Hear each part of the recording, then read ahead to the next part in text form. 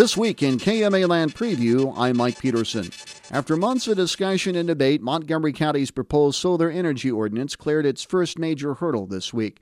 By unanimous vote Tuesday morning, the county's Board of Supervisors approved the first reading of an amendment to the existing zoning ordinance regulating production of future solar energy projects in the county.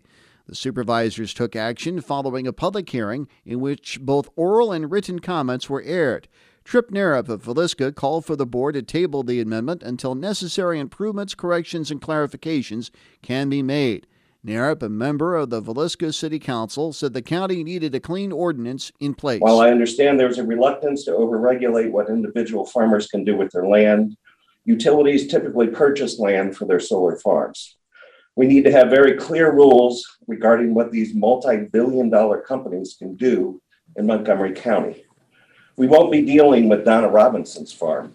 We'll be dealing with Mid-America Energy Solar Farm or with Alliant Energy Solar Farm. Narup added Iowa is blessed with some of the best farmland in the world and would be inappropriate to turn prime cropland into hundreds of acres of solar panels. Former Supervisor Bryant Amos currently chairs the county's Planning and Zoning Board. Amos acknowledged that a motion was made at the board's recent meeting to rescind the amendment. However, he says the motion died despite ample time for a second. Amos says a majority of the board members want the solar amendment to go forward as is. I think one of those major concerns is, can Montgomery County afford to make our ordinances so stringent that nobody's going to look at us? We've missed too many opportunities in the past. Don't cut off the future because you're worried of what might happen. Board members declined waiving the second and third readings, meaning the amendment will be back on the supervisor's agenda next Tuesday morning. Besides solar energy, wind power has been another hot topic of discussion in KMA land in recent months.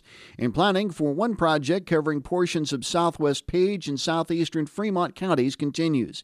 Invenergy is moving forward with its proposed Shenandoah Hills project, straddling the Page and Fremont County line south of Shenandoah and extending to the Missouri border. Company officials met with the Page and Fremont County Board of Supervisors recently for an informational meeting. However, Invenergy's Mark Kroll tells KMA News development of the project has been ongoing since 2016, mainly ensuring the transmission grid would stay intact with the addition to the growing wind project. Ever since 2016, we've been stepping through that with the grid operator, MISO. In addition to that, as we started gaining a significant footprint, we corresponded and worked with the Iowa DNR, U.S. Fish and Wildlife Service, and local consultants to study the area from an environmental perspective. Kroll reiterated the project already has over 270 landowners who have agreed to house the project. No wind turbine discussion for the Page County Board of Supervisors this week. Instead, a twist to a proposed county jail project was the main agenda item. During its regular meeting Tuesday morning, the supervisors discussed a recent Samuel Group jail meeting with County Sheriff Lowell Palmer and Jail Administrator Tony Shackelford. Included in attendance at the recent meeting were Clarinda City Administrator Gary McLarnon and Clarinda Police Chief Keith Brothers to discuss a possible sharing of the building. Shackelford says they're looking to improve where they house their department head and staff. Presently, I believe the chief is at the new city hall, and his officers are at the old police department. Okay. I think the city's plan, from what I understand, is to abandon the old city hall at some point.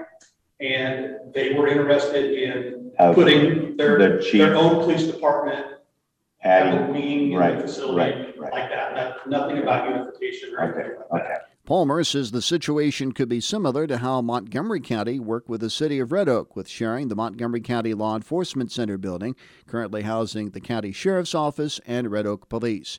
Page County residents will have at least one contested race for county office in the June primary. Attendees at a Page County Republican midterm caucus at Shenandoah High School Monday night received a sneak peek of sorts of a county supervisor's race. Incumbent Alan Armstrong faces a challenge from Todd Maher for the county's 2nd District Supervisor's Republican nomination. Both candidates' nomination papers were circulated prior to the main caucus meeting inside the high school library. We'll look back at some big fires this week and a preview of a big barbecue contest coming to Shenandoah on This Week in KMA Land, Saturday morning at 8:30 right here on KMA.